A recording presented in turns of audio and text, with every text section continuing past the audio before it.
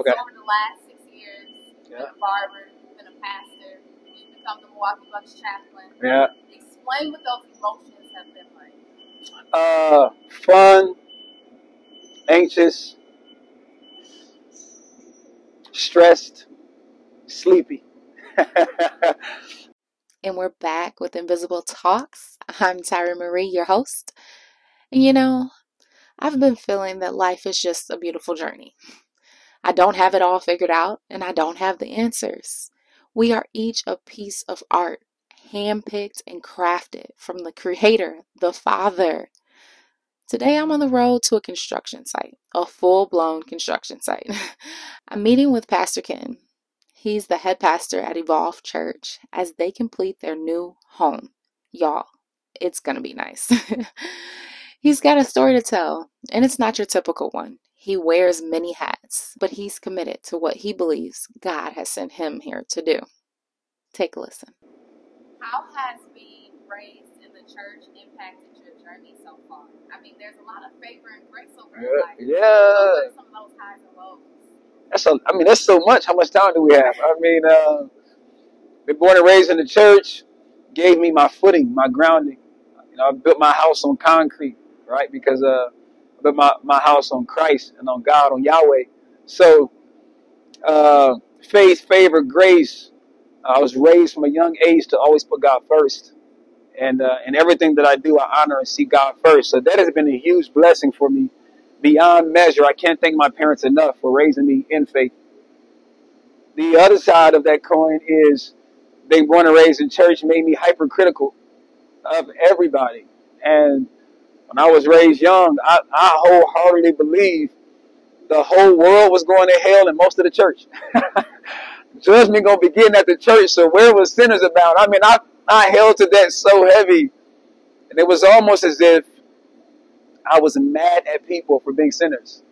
I was mad at them, right? I'm like, how could you not serve God? Look at y'all out here just living and doing all of this.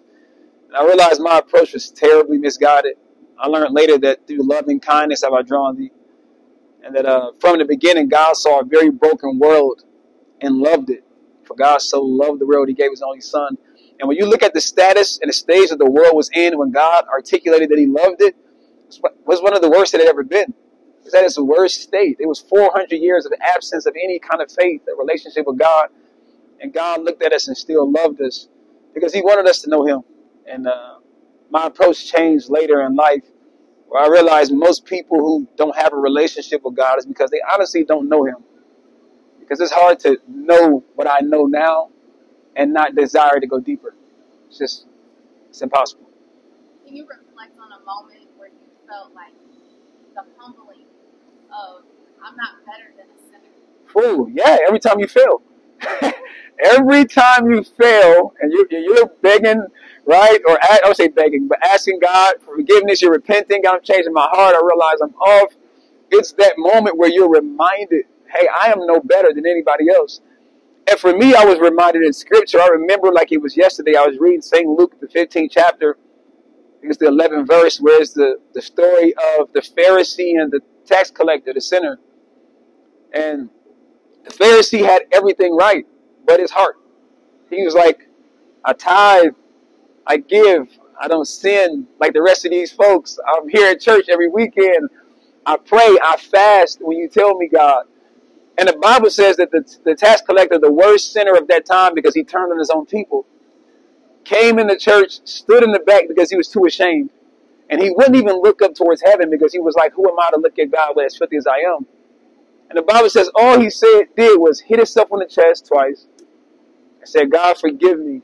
I know that I'm a sinner and I need your help. And Jesus said, you got to listen when Jesus talked. It wasn't read. Jesus said the sinner who knew he was a sinner, who had his head held down in church, in the back of the church, left out freer and more justified. That blew my mind. Than the man who did everything right but had a bad heart posture. And for me, I started looking around church and I was like, man, we're all Pharisees. Like, if somebody came in right now high or drunk in the back, we would do the same thing. Like, God, I don't live like this. I'm here every Sunday. This person is saying, God, I'm right. I'm living righteous. I know I'm going to be blessed, favored, blessings and riches all in my house, right? You're like this very arrogant, like God owes me a blessing. And the person who's making mistakes in the back is saying, God, I realize you don't owe me nothing. Everything you've owed me, you've given me, which is the life of your son. And all I ask is for grace, that I can become better. And Jesus said he's in a better position. Instantly, I realized my actions meant nothing. My heart meant everything. And I started changing my heart before God. So it's very humbling that you can do all of these works and you could pretend to be better than what you are, but only God knows the true posture of where your heart is before him. If that makes sense. I mean, you talk about heart posture, and I think about how many experiences I personally had that broke my heart, and my actions and my lifestyle changed from that moment forward. And there are a lot of people who follow you on social media who attend your church and have broken pieces in their heart. Yeah. You talk about moments in time as you were going through your journey up until now where your heart was broken and God had to pick up the pieces. It's a tough one. It's only tough because I'm living through it right now. The Bible says two things. The Bible says, above all else, guard your heart. Everything you do flows from it. And God had to highlight to me that the enemy is after your heart. It's not even about the relationship falling apart. It's not about the business falling apart. It's not about the pain you go through. The goal is to get you to change. If I can get you to lose the heart you have for God and the thankfulness and the peace you walk in, even if you make it out of sin, you still lost because your heart posture changed. And this is why the Bible says, like, above everything else, Proverbs says, like, out of everything in the world, guard your heart, because everything you do, how you serve God, how you love family, how you love others, everything you do, how you work, how you breathe, how you heal, flows from their heart. And I've learned so much more lately with dealing with heartbreak and dealing with heartache that you really have to stay in a place of allowing God to heal their heart every day, right? And submitting whatever the pain is or whatever the issue is, and knowing that it wasn't God's will for you to avoid all pain. That's not his will. I think we miss God in thinking that when it's hard and when it hurts, it's not him. But it's just not true. Sometimes there are things you got to live through. One specific scripture comes to my mind in Luke 22, and Jesus tells Peter, hey, Satan has desired you, or he's asked for you, that he may sift you as wheat. He said, but I prayed for you. And I would think, like, okay, it's getting good. He said, I pray that your faith won't fail. Out of all the things Jesus could have prayed for, he knows Peter's getting ready to be attacked. He's getting ready to go in the worst storm of his life. He could have prayed, God, don't let him go through it. He could have prayed, God, keep him from the fight.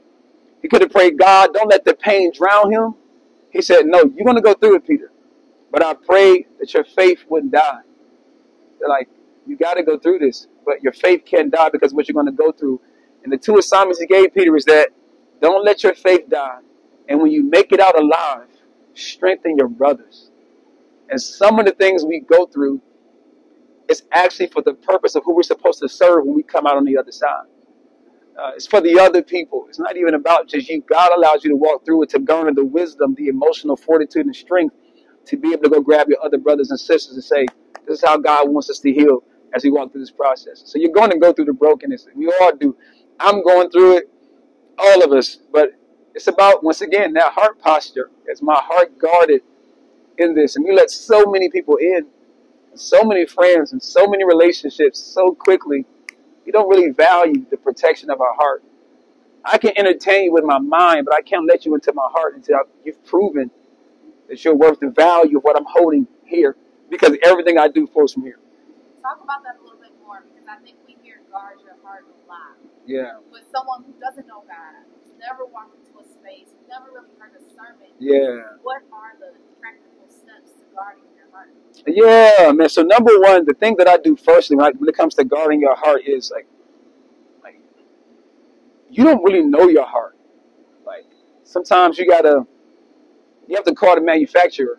You know, like I don't know how to work this thing here. It keeps connecting to people that it shouldn't connect with. It keeps letting bad people in. God is the manufacturer. He's the creator. Sometimes you have to have a relationship with God. Not sometimes. You need a relationship with God to even understand how your heart works. Number two, for those who operate in love, you have real love in your heart. The Bible says explicitly that love covers a multitude of sins, or it hides all mistakes. So when you love people, you will intentionally and purposefully look past red flags to give them another chance, because that's what the heart does. When it loves people, it will ignore every sign God is trying to give you because it wants to ignore it. It hides it intentionally. So you got to call the manufacturer. Okay, how does my heart work? My heart works that when I love people, I give them chances I shouldn't give. Right? Not chance with you. We all deserve that, but inside of here. So practical steps is I don't let. I want to say this with grace.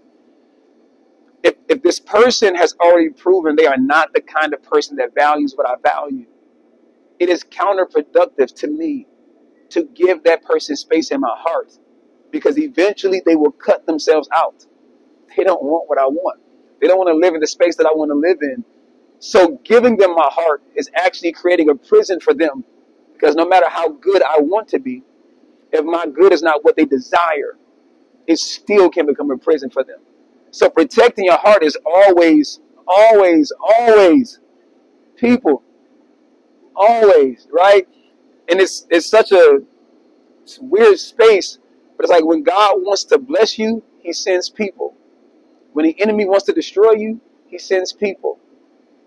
And so your discernment when it comes to your heart has to be so solid, because what God said is, I'm going to let the wheat and tare grow together. So you won't even know sometimes who's really for you, who's not, until y'all have grown a little bit. And you've given them room and time. And it's in that moment where you're most tempted to stop guarding your heart because you're hurt, you're angry, right? And he said, guard it, not imprison it, not hide it, not pretend as if you'll never give anybody else a shot. But when you do give chances, make sure you're guarding it. That God is the number one source that is leading and guiding your heart. Talk about guarding your heart and people. Yep. I look at you, this is my perception as the people's people. Because people see your growth, they see your energy, they want that. Yeah. They want the peace that passes all understanding. Come on. How do you walk in this space? I'm sorry. That just gave me a work. I'm to keep going. I'm sorry. She preaching. How do you walk in this space and guide people and correct people not to idolize you, but to look to God? I preach it all the time, like every time from the stage. One of the things that I don't do, our mantra for our church is TRU, which is true.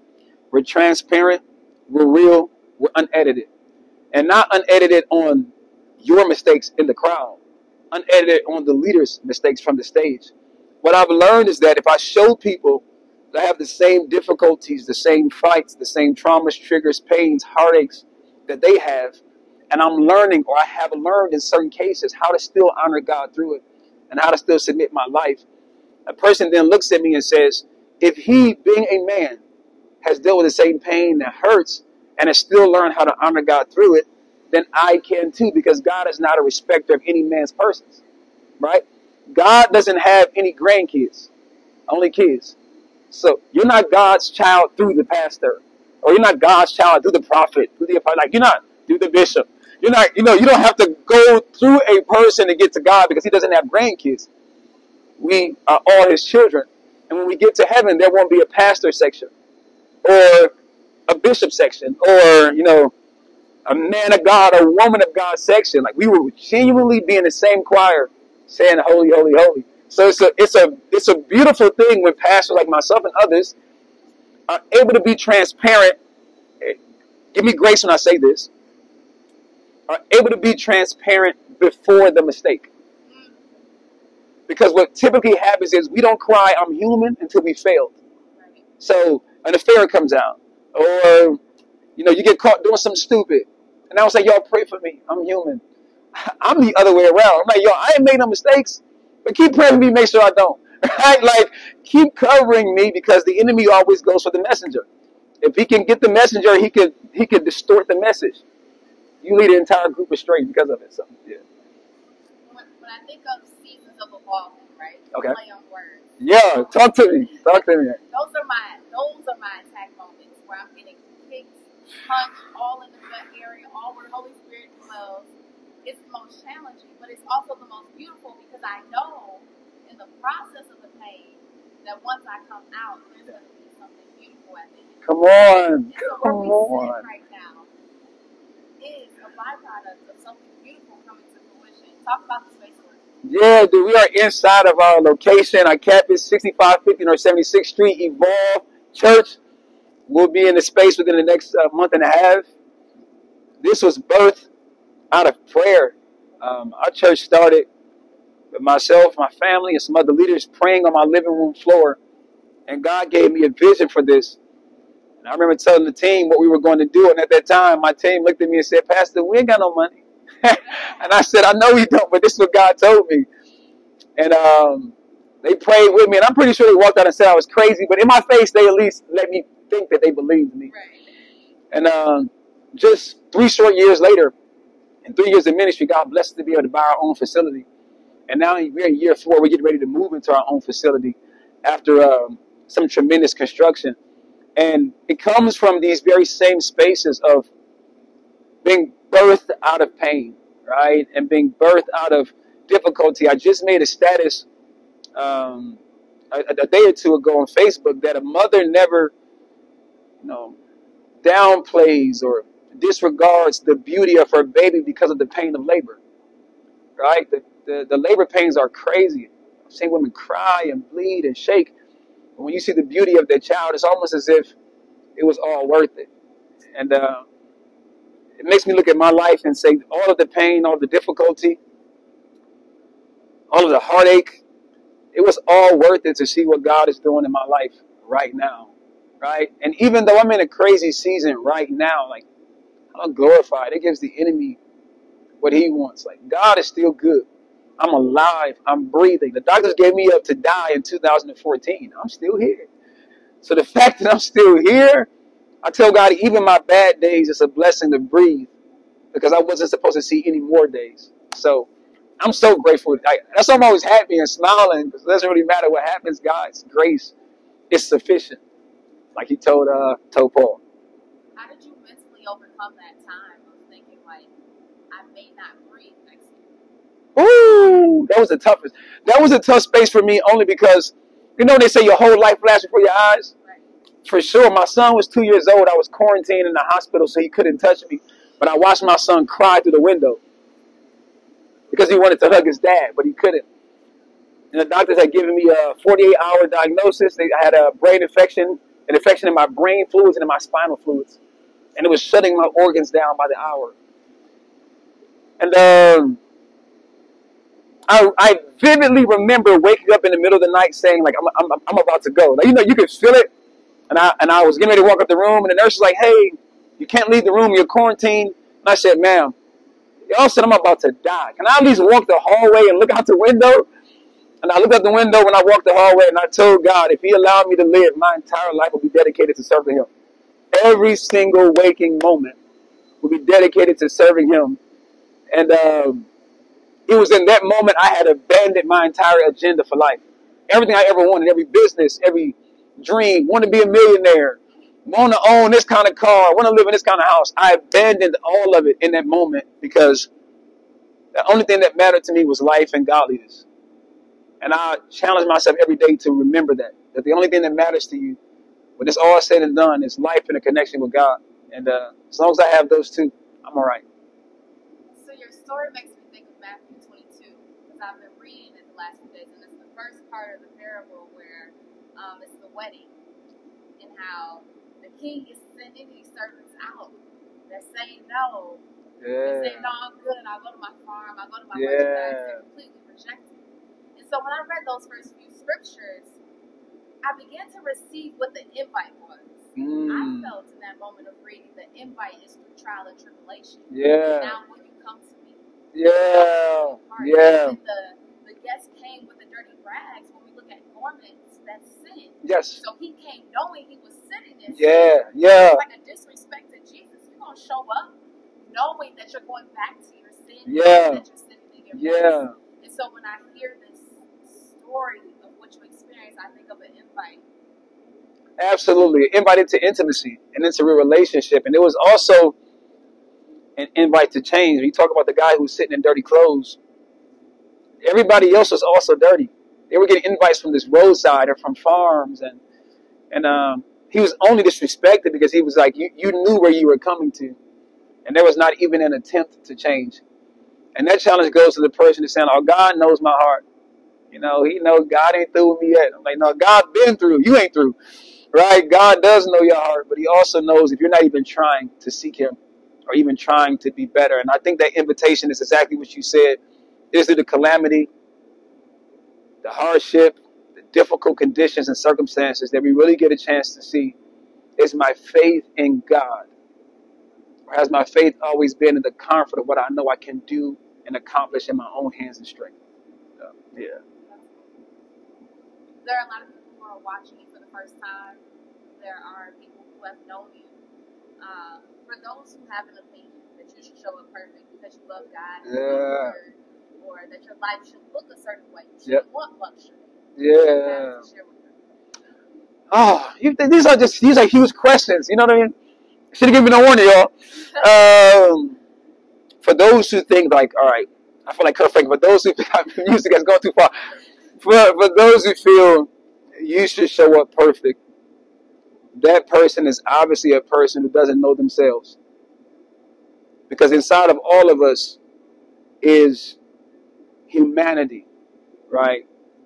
And inside of all of us is this nature that God is constantly killing, right? And it's not always like the worst of the worst, where it's like super sinful, super dark. I'm not talking about that. Sometimes it's just selfish or braggadocious. Sometimes it is so much self-pity it brings you into depression. Sometimes it's very, very bad and internal destructive habits that all of us have to get through. And this is why we say salvation happens immediately. Transformation takes time. The moment you give your life to Jesus, God, I believe in you. I accept you as my Lord and personal Savior. You're good. Like, you got it. You're there. But your mind is still the same way it was when you came to church. And so this is why He says in Romans 12, be not conformed to this world, but be transformed by the renewing of your mind. That you can't really understand God's purpose and plan for me, for yourself, if your own mind is still so damaged by the life experiences and previous understandings of who God is that you have. So I tell everybody when you come in and they see me, like, please don't even expect, not even a little bit, to meet a perfect person, but you will meet an honest one. The one thing I've always been has been honest and truthful. And that's on my good days and my bad days. Somebody just told me today, I don't want to follow you no more. Because in the last week, you ain't been encouraging me. You haven't, I look to your post for me to be happy, and I can tell you're going through something, so I'm going to unfollow you. So, Jake. And I said, ma'am, I am so sorry that my posts haven't been up to your standard and your liking. And I'm so happy that you are choosing to unfollow me for the betterment of yourself. What I'm never going to do is pretend to be something I'm not. You're going to see a man totally devoted to God in my good days, but also totally devoted to God on my bad days. You're not going to see me pretend to be good on my bad days either. It can be a tough day, but it's still a day that I glorify God and give His name all the praise. So we're just going to close out. Your kids, your wife, woo! have this video in 5 years. What do you want them to know? My kids, I would want them to know that Dad is fighting every day to make sure that generational curses don't reattach to them. I pray over my kids every single night. I say every night. Every single night. And I pray 5 years from now, my son will be 15, my daughter will be 10, that they will look back and say, wow, Dad has grown a lot. That they will also look back and say, that's the man I know. He's always been that on camera and off camera. That's genuinely who he is. And my prayer is that when I'm dead and gone 50 years from now, that the testimony for my life is that my kids would say, my father had a real love for God. he genuinely loves God and loves people. So that's my sign out. In the absence of faith, God still loves us. Don't lose hope, your heart, or your desire to heal, because God sees you in everything that you go through. He will use it to strengthen you. Still honor God through it all. There's always an invisible lesson to be learned, an invisible talk to be had. I hope you were inspired and encouraged to continue your journey to becoming your best self, not on your own strength and not by yourself, but with the Creator, the Father. Until next time. That's all we've got for today's episode here at Podcast Town Studio. These stories, they connect us. The ultimate question, what was the journey like to freedom? Wait, freedom is agreeing to disagree, different perspectives, healing from within, all because life and legacy are complex. We see people everywhere, but do we really see them? Their thoughts, griefs, pain, or struggles? To be strong is to heal. If your heart is broken, you'll find God right there. If you're kicked in the gut, He will help you catch your breath. Remember to breathe. You're stronger than you think. Make sure you stay connected by following us on Facebook and Instagram at Invisible Talks Podcast. Until next time, I'm your host, Tyra Elin.